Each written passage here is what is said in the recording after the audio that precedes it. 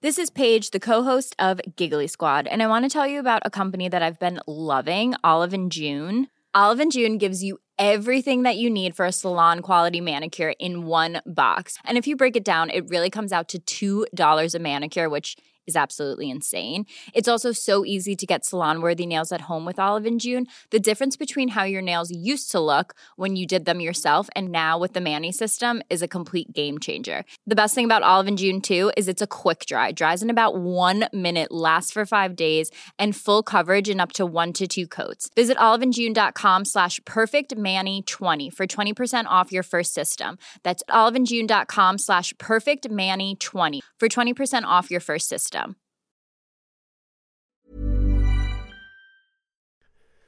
The following on podcast is proudly sponsored by Barbados Tourism. Before we kick off the show, I just wanted to take a moment to remind you that the ICC Men's Cricket T20 World Cup Final is taking place in Barbados this summer. This, by default, gives all of my fellow cricket fanatics the perfect excuse to go and book a holiday to Barbados in June and experience firsthand the euphoric atmosphere at the Kensington Oval, the cricket mecca of the Caribbean. If the cricket alone isn't enough to tempt you, then let me be the one to remind you that a trip to Barbados can also include leisurely strolls along the breathtaking coastline, mouth-watering flavours of the world-class Bajan cuisine, and, of course, plenty of rum. Head to visitbarbados.org/cricket today to book the trip of a lifetime to Barbados, the best place to be a cricket fan.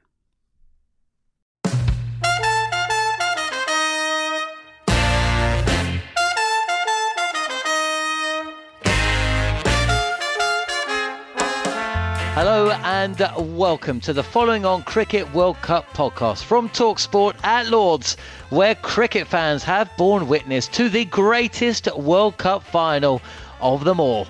England World Cup champions, but how it came to that is a story that will go on long into the night. He's going to bowl short. Yeah, he's going to bowl short. The field says short. And Guptill's going to wait for it. And is he going to take the pace of it? Here it is, folks. This is the moment. It's Archer to Guptill. 2 to win. Guptill's going to push for 2. They've got to go. It's got throws. Got to go to the keeper's end. He's got it. England have won the World Cup by the barest of margins. By the barest of all margins. Absolute ecstasy for England. Agony for New Zealand. Where do you start with what we've seen today? So many twists and turns, a match that defy belief. It's myself and Steve Harmison, and you're listening to Following On.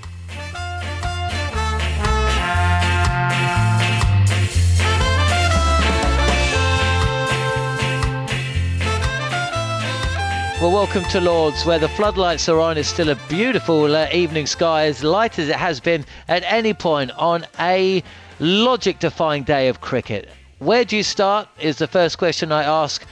Well, let's start by listening to some of those players who took their part in one of the great games of international cricket. Starting with the man of the moment. It was a redemption song for Ben Stokes, man of the match. Let's hear what he had to say. Ben Stokes, man of the match in the World Cup final, and no ordinary World Cup. What does that feel like?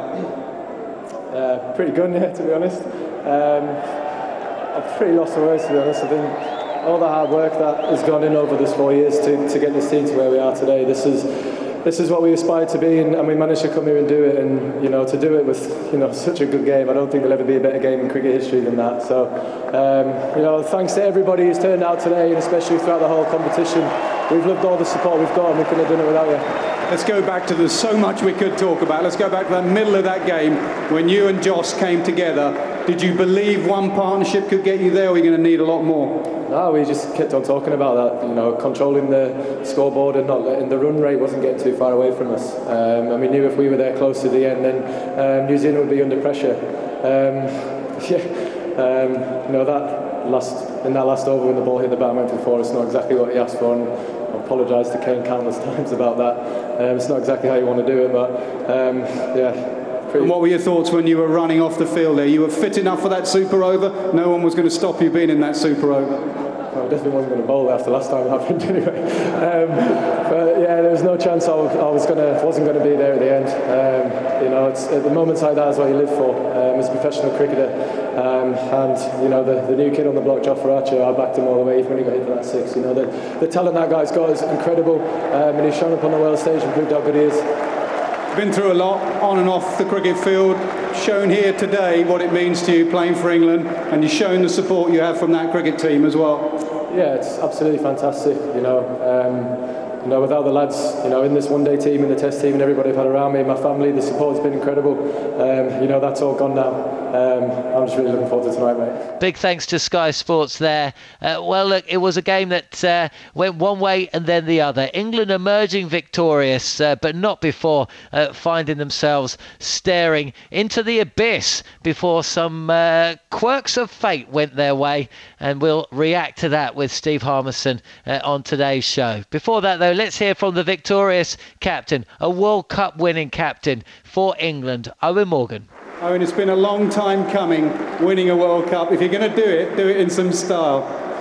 That was there wasn't a lot in that game. Geez, I'd like to commiserate Kane and his team. I think you mentioned before the way they play their cricket, the spirit, the fight that they show really is worth aspiring to, and the example that they lead is hugely commendable to him and his team. I thought today was a hard fought game on a tough wicket where everybody found it tough to score. We managed to restrict them to probably a good score, and we lost wickets and we're up against it. Buttler and Stokes put together a partnership that really did think that would take us quite deep, but the game unveiled itself a bit more. But it must give you quite a bit of pleasure winning on a game on a pitch like that, because a few people have said, well, they're only good when it's a flat track. That wasn't a flat track. It was some very smart batting on there as well. Yeah, by no means. This has been a 4-year journey. We've developed a lot over the course of those 4 years, probably in particular the last 2. We find it hard to play on wickets like that, like good teams do around the world. But today it was about getting over the line. You know, sport's tough at times, but to get over the line today means the world to us. You are the coolest man I think I've ever met. Even you on that balcony must have been up and down, surely. Yeah, I was. I was actually being cooled down by Liam Plunkett, which isn't a good sign. You know, we're up and down like a yo-yo. But the guys in the middle really did keep us cool. The way they play, the way they go about their business, they're very experienced. Not just some of the best in our team, they're the best in the world, which is calming at times. But like I said, not a lot between the teams. We're just delighted that we're lifting the trophy today. And the decision to send Ben Stokes back out, an easy decision? As long as he wasn't too cooked. We asked him when he came in, could he do it? He took it on with both hands. When you're not up to the pace of the game, you're sitting in the change room doing nothing, you're so far behind. Full credit to the 2 boys that went out and Jofra defending at the end. I thought it was brilliant. A word on Jofra Archer, 24-year-old, not in the England side a month or so ago, and he's here bowling a super over. It doesn't get much better than that. It doesn't. Yeah, everything he seems to come up in front of, he improves every time he does. He really does have the world at his feet at the moment. 4 years ago, World Cup flops, bundled out in Adelaide. 4 years later, World Cup champions. What a transformation it has been. Truly incredible. There's been a lot of people involved along the way, people who aren't here or in the change room today, guys like Andrew Strauss, Paul Farbrace, guys amongst the players, Dave Willey, and a couple of other, Sam Billings, guys who have been on the journey but unfortunately missed out in the squad. It's been an incredible amount of hard work, and it's been all worthwhile just for this. And before we hear from Steve Harmison, a word from the beaten captain, Kane Williamson. Kane, a chat about the game now. 10:15 this morning, you won that toss and had a bowl. Do you think it was the right decision? Yeah, it's something we wanted to do. We were obviously weighing up the overheads versus the pitch. It was on the dry side, so we felt runs on the board, as it proved, it was going to be challenging, and we were able to get the runs on the board. Yes, we may have liked another 10 or 20, but in a World Cup final, perhaps 250, 240 might be enough, and the guys worked really hard out there, put England under pressure on a tough surface. So it was a fantastic game of cricket. Both sides, showed a lot of fight, a lot of heart. Obviously, to go down to the last ball and then the last ball of the next little match, tough to separate. But once again, credit to England, and a lot of positives in this experience for our boys as well. did you feel as well at the end there? You were just not quite getting the rub of the green, the way the ball hit Ben Stokes' bat and went away for 4? Yeah, that was a little bit of a shame, wasn't it? Yeah, it's unfortunately that's sort of the game we play, and that sort of thing happens from time to time, but yeah, I just hope it doesn't happen in moments like that. And like I say, it's pretty tough to nitpick, except for the fact that perhaps it just wasn't meant to be for us. And the decision in the Super Over to send Jimmy Neesham out and Martin Guptill, was that an easy one? It nearly paid off, didn't it? Yeah, both guys that hit the ball really hard, but obviously that left-hand, right-hand combination as well with that slightly shorter side down breeze. So, decision that was made, and we're just tossing up on the number 3, but not required. Look, it is tough to perhaps review the match and such small margins, as we know, in any game really that you play, but especially in a match that we saw today. Selling a little or a lot? Shopify helps you do your thing however you cha-ching. Shopify is the global commerce platform that helps you sell at every stage of your business. From the launch your online shop stage to the first real-life store stage, all the way to the did we just hit 1 million orders stage. Shopify is there to help you grow. Shopify helps you turn browsers into buyers with the internet's best converting checkout. 36% better on average compared to other leading commerce platforms. Because businesses that grow with Shopify. Get a $1 per month trial period at shopify.com/work. Shopify.com/work. Millions of people have lost weight with personalized plans from Noom. Like Evan, who can't stand salads and still lost 50 pounds. Salads generally for most people are the easy button, right? For me, that wasn't an option. I never really was a salad guy. That's just not who I am. But Noom worked for me. Get your personalized plan today at Noom.com. Real Noom user compensated to provide their story. In 4 weeks, the typical Noom user can expect to lose 1 to 2 pounds per week. Individual results may vary. The following on podcast is proudly sponsored by Barbados Tourism. If your passion for travel is on par with your passion for cricket, then I have some excellent news. The ICC Men's Cricket T20 World Cup Final is being hosted in Barbados this June, which makes it the perfect destination for your summer holidays this year.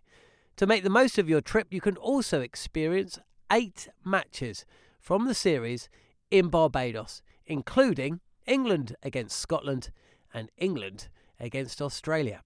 In under a month's time, you could be spending your days exploring the vibrant streets of Bridgetown, drinking rum in the sunshine and experiencing exotic Bajan delicacies. In the culinary capital of the Caribbean, there truly is something for everyone. There's no need to wait a second longer. Head to visitbarbados.org/cricket today to book the trip of a lifetime to Barbados, truly the best place to be a cricket fan.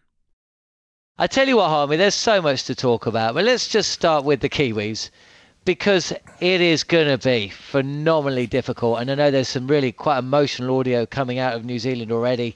Jimmy Neesham talking to Brian Waddle. I mean, for most of these guys, they're never going to come closer, and they will look back at a day when luck absolutely deserted them. And some would say, actually, they should have shared the trophy, because England beat New Zealand on a truly archaic rule. The two teams are tied after 50 overs, tied after 6 balls. Where do you go from here if you're New Zealand? I think it took me about 10-15 minutes to work out how England won. I thought it was like it couldn't have been on wickets. I thought it might have been on group games gone through. But when it said boundaries, it's an odd way to do it. Why the batsman? Why not dot balls? Well, exactly. I spoke to Jeremy Coney. He was like, why is it down to boundaries? Yeah, and what boundaries is it? Do you get any more for hitting sixes or over fours because you get more runs for them? I think they both hit the same number of sixes, so then it went to 4s. Oh, my word. Ridiculous. It is ridiculous, but I think it'd be ridiculous if it was England that lost and New Zealand that won. But yeah, look, it was a phenomenal final. It was one that was played on a poor pitch in my eyes, but that's the only thing I'm going to say about the pitch, because I don't want to be negative, because I thought it was played with great spirit. Two teams were absolutely fantastic. The way they played, their skill level, the way they fought and got themselves in a position to put a total on for their team, the way they fielded. The bowling, especially the death bowling, I thought was first class, and it come down to a little bit of luck, but also a bit of brilliance. A little bit of luck in the ball hitting Stokes' bat and going for 4, and the brilliance was Ben Stokes. Simple as that. Walking 86 for 4, I think it was, when him and Butler came together, and they managed to slowly but surely get themselves in a position to have one big crack at the last 4 overs. And Ben, got England into a position where the super over was there, and they've got the trophy. It was a ridiculous game of cricket. Have you ever seen a day's cricket, whatever the format, come as close to this one in terms of truly logic-defying moments, fine margins, crazy situations, and when you consider the backdrop being the final of a tournament as big as this one? No, I haven't, and the closest thing that I've been involved in, and I've mentioned it quite a few times today, the 2005 Ashes series, and the reason I've mentioned it is because it was the last series on terrestrial TV, and this game was on terrestrial TV for millions and millions of people to watch, and I'm sure the audience figures would have been great. But that was the closest thing I've seen to a game go down to the wire, nail biting stuff. And two teams who were very respectful of each other. At the end, there was a shot off camera where Ben Stokes is walking off, going for the super over, and 2 or 3 of the New Zealand players came up, shook his hand, and said, "Well played." And the spirit of the game has been played in an excellent manner. And it's just it is a shame, that is a loser to the game. But I think the way England have performed throughout the tournament, I think they've deserved to win this tournament.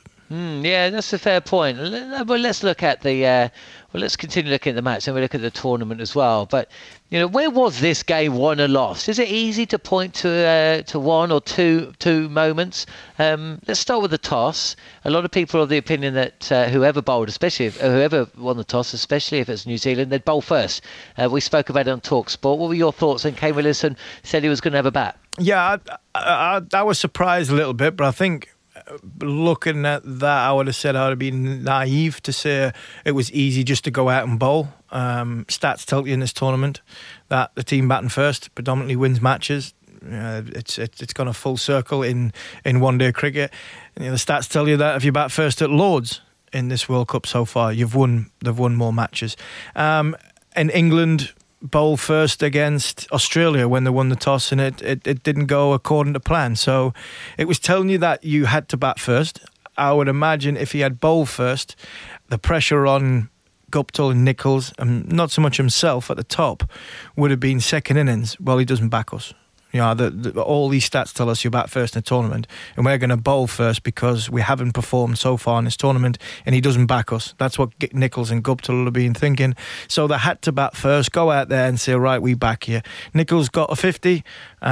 New Zealand got to a score which was probably, I thought, 20 short of being par, but they did what New Zealand do, which is squeeze and bowl to their strengths. And after the first 15 overs, they were back in the game. And what about the way that England bowled? Because there was a lot of talk about whether they could go back-to-back after what we saw at Edgbaston against Australia. But you know what? They could and did.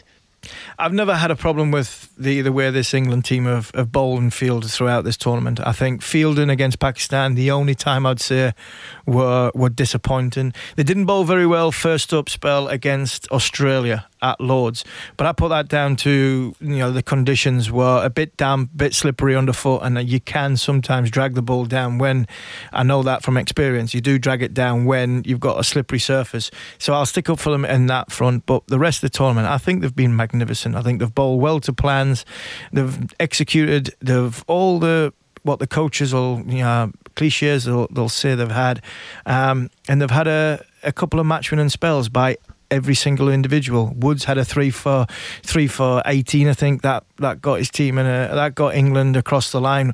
Archer's had a couple of 3-4s that's got England across the line. Woakes has been fantastic as the tournament's gone on. He had a bit of a slow start, but he's had a good tournament as it's gone on.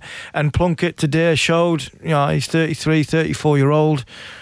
He's been playing, made his debut in 2005. That's 14 years of international cricket. And I think if I was Liam Plunkett, I'd seriously think this could be. I'd be tempted just to say, you know what else can I do in the game now? If one day of international cricket, walk off with a World Cup winners medal, final at Lords, having getting 3 for, got my team back into it.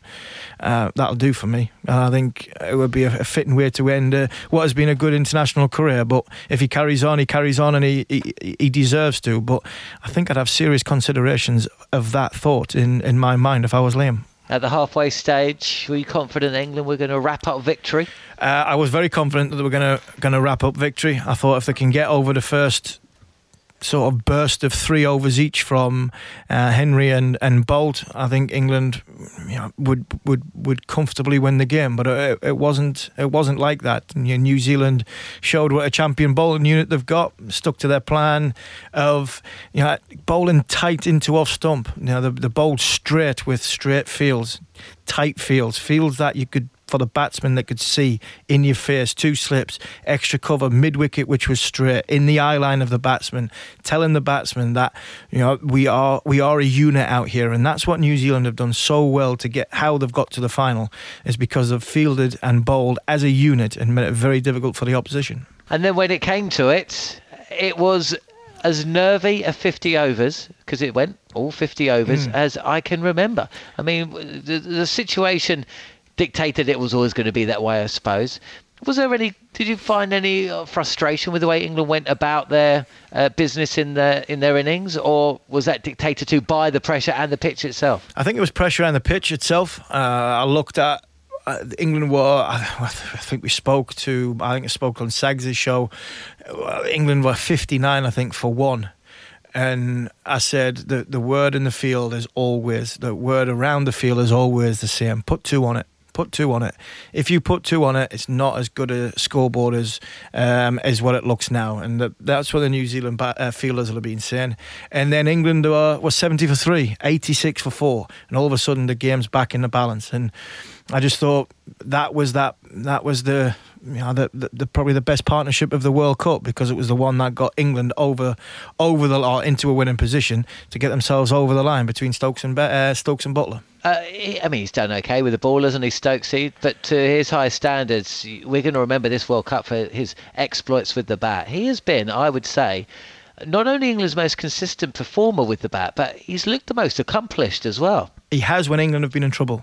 When England have been in trouble, apart from the one innings where everybody was shouting for Butler to go in and Stokes got 70 or 50 balls, that was probably the only time in the tournament where he's gone in with England in a powerful and commanding position. Every other time he either hasn't had to bat, or England have lost early top order wickets. You could think Headingley, when he was in a position to get England over the line and he run out of partners.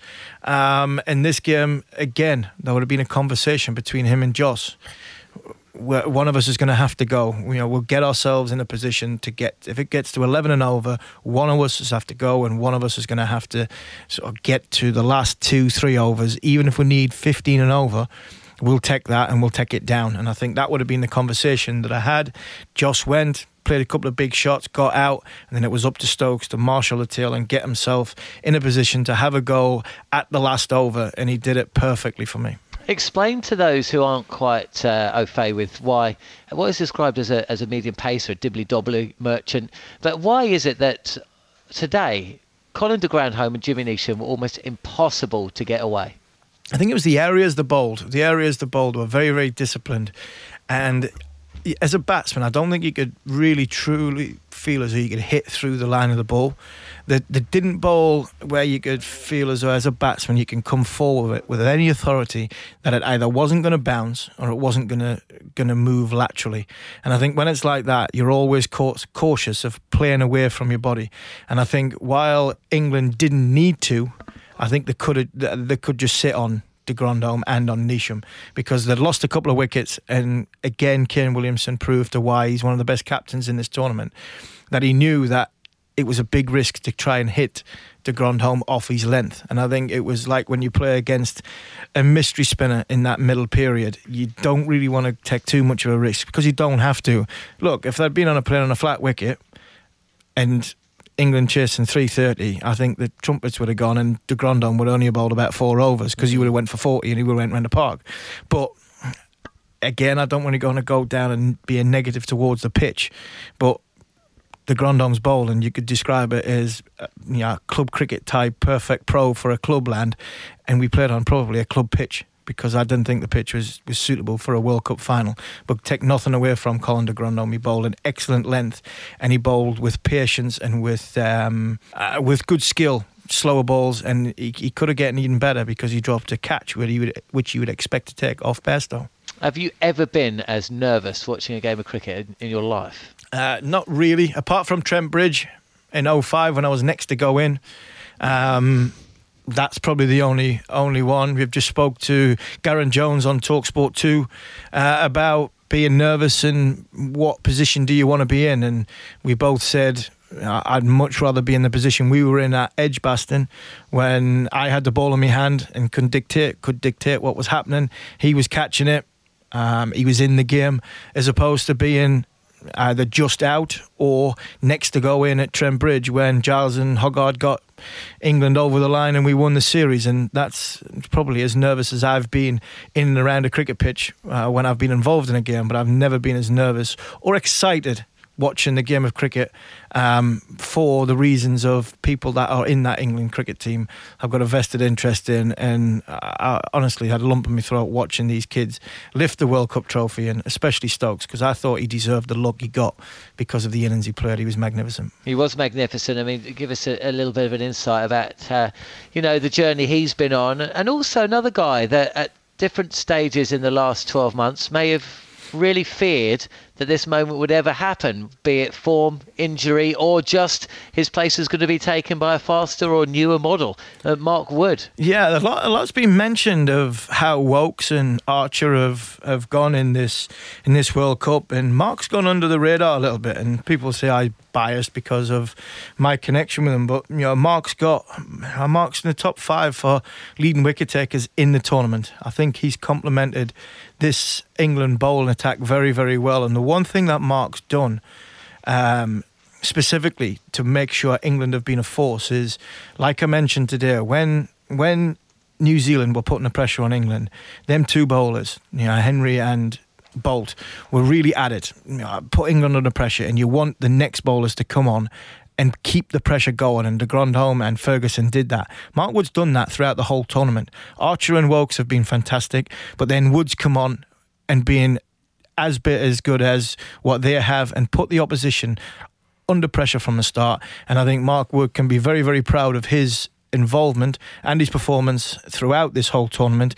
And hopefully that side injury he's got tonight doesn't keep him out of the Ashes, because I think he deserves to be up front and ready to go for that first test, because there's a lot talked about Archer being ready for that first test match against Australia.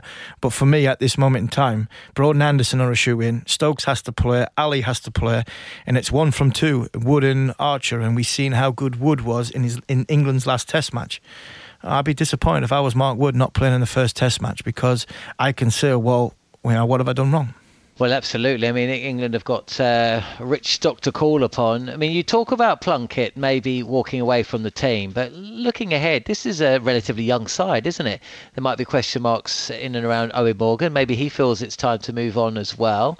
But, I mean, in the next 12 months or so, you've got to feel that, this team pretty much is going to stick together. I mean, I don't know what you think about that, but with an eye to the World T20 in Australia next year, there's a huge crossover between the two sides.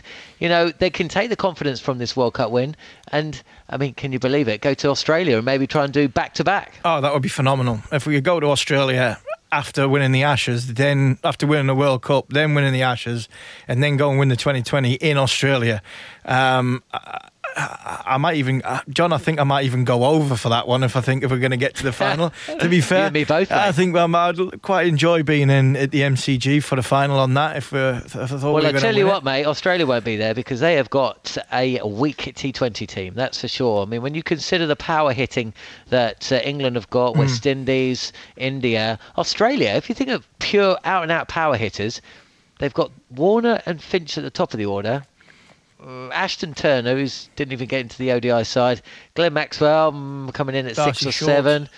Yeah, Darcy Short hasn't really done it. So I'll be surprised to see Australia in the final. But then you've got, like we've seen here, it's a home tournament, and their players will have been playing in a domestic tournament probably before that T20. So they'll be going in with some sort of form and a bigger pool to pick from. England have got they've never had an injury in this tournament, but if they did have, they could go to the next best who's playing well and playing consistent, playing lots of cricket. So you just never know. But if we get into that position, it would be absolutely phenomenal. Whether Liam or Owen Morgan feel as though I can't better what I've done in this game, this is the ultimate.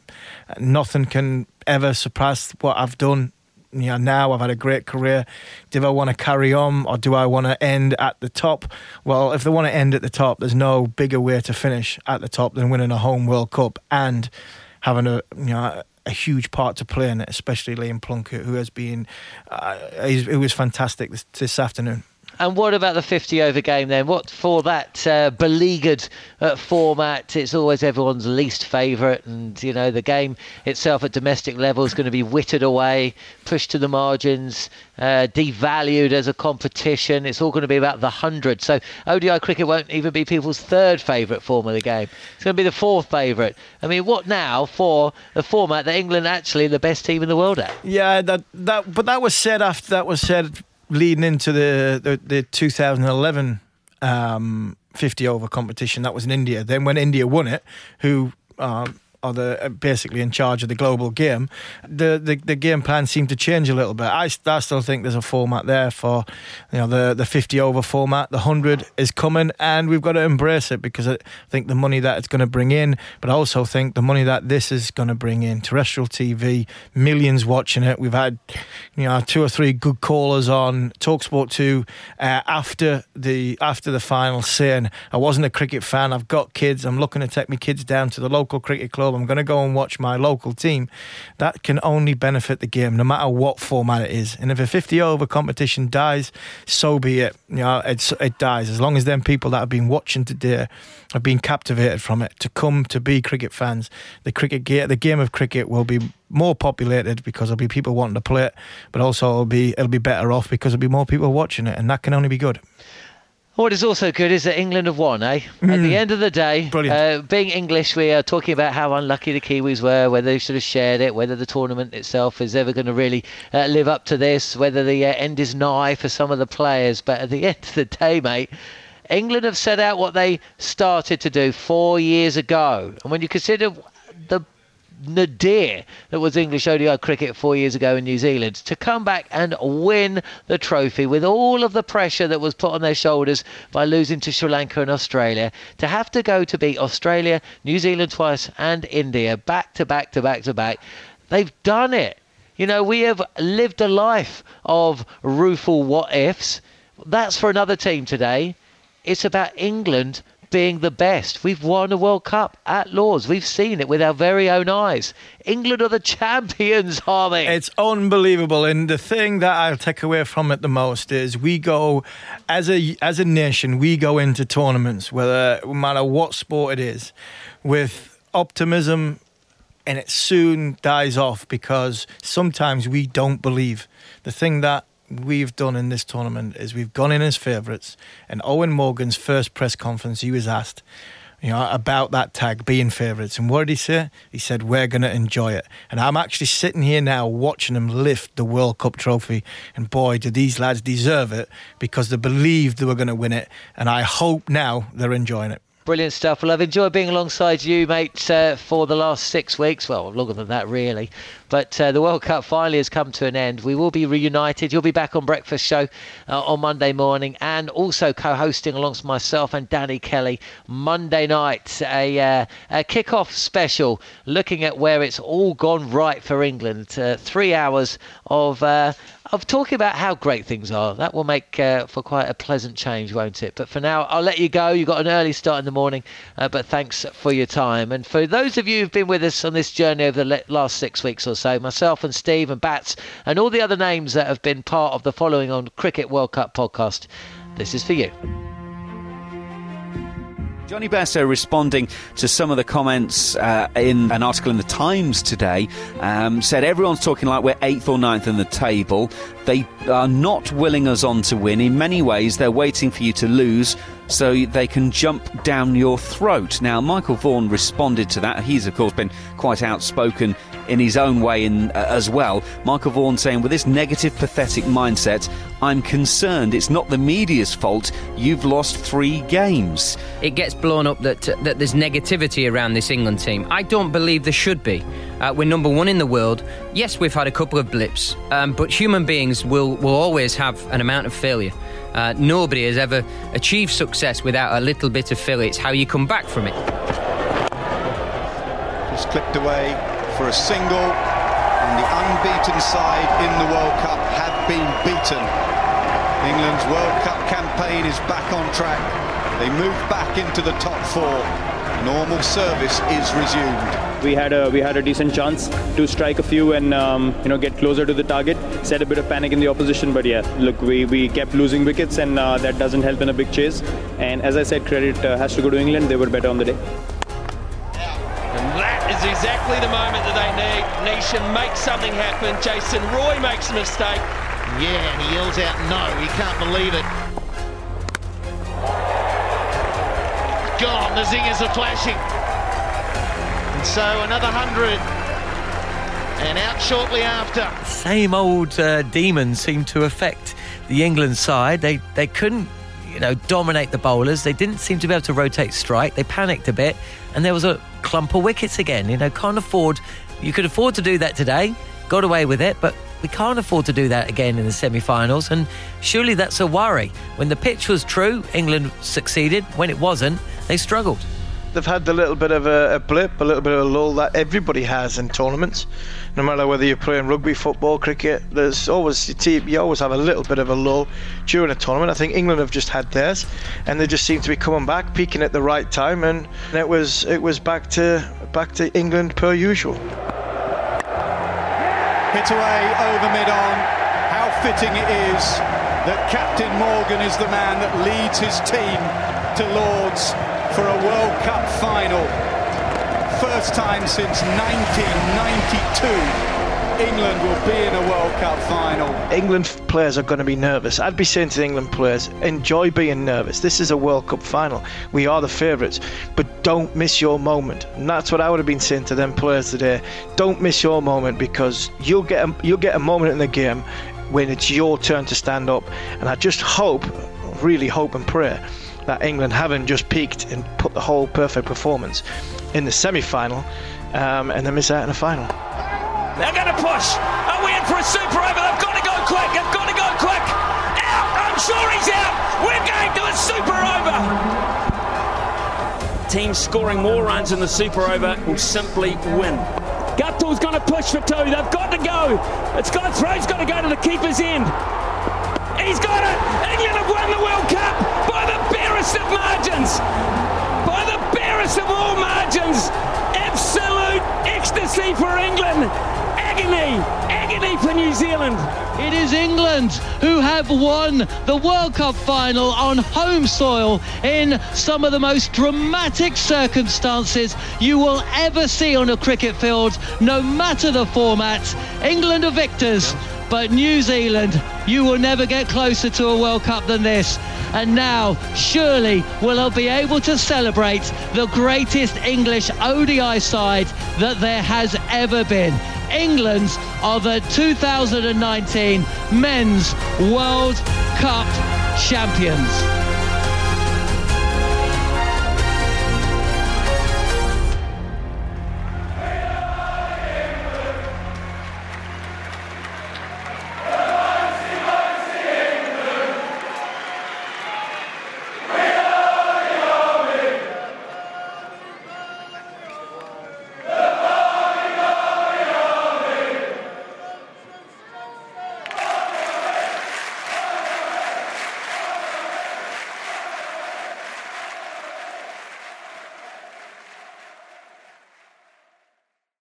The following on podcast is proudly sponsored by Barbados Tourism, and this is your gentle reminder that Barbados is the best place to be a cricket fan.